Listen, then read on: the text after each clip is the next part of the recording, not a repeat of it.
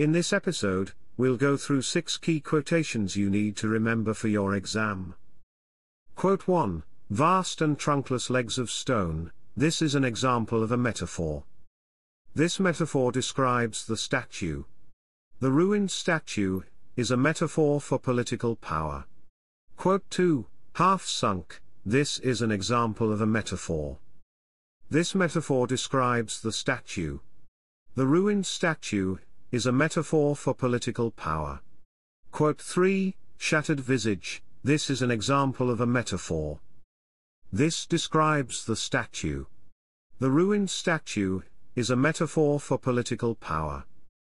Just as the face of the statue is shattered, decayed and a wreck, so too is Ozymandias' power.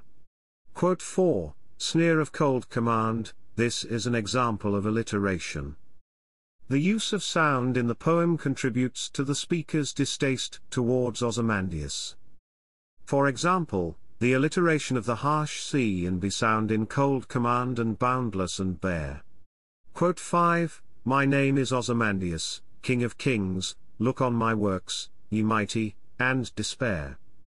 The repetition of, quote, King of Kings shows how Ozymandias wished to portray himself as omnipotent, which means all-powerful. It suggests that he is trying to deify himself, which means make himself a god, and wants to be worshipped as one. Quote 6. Nothing besides remains. Round the decay of that colossal wreck, boundless and bare. This is an example of juxtaposition. The juxtaposition of the words colossal and wreck emphasizes the contrast between his former power and his current state. This is also an example of caesura.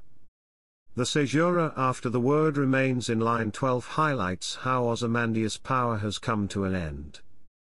There are some themes that come up in Ozymandias and other texts.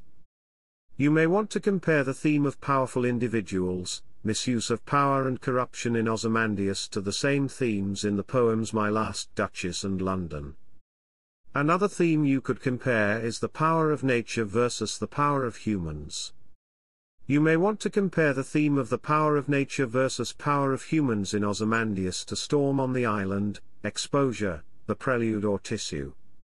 If this episode has got you in the mood for more revision, or you just realised how close your exams are, then just head over to senecalearning.com where you can revise all of your GCSE subjects absolutely free. If you're on Apple Podcasts or Anchor, you'll find the link in the bio. If not, just type in senecalearning.com and you'll find us. And while you're at it, if you could rate us 5 stars and subscribe or follow all of our revised podcasts that cover every subject you need, then that will help other people find our podcasts.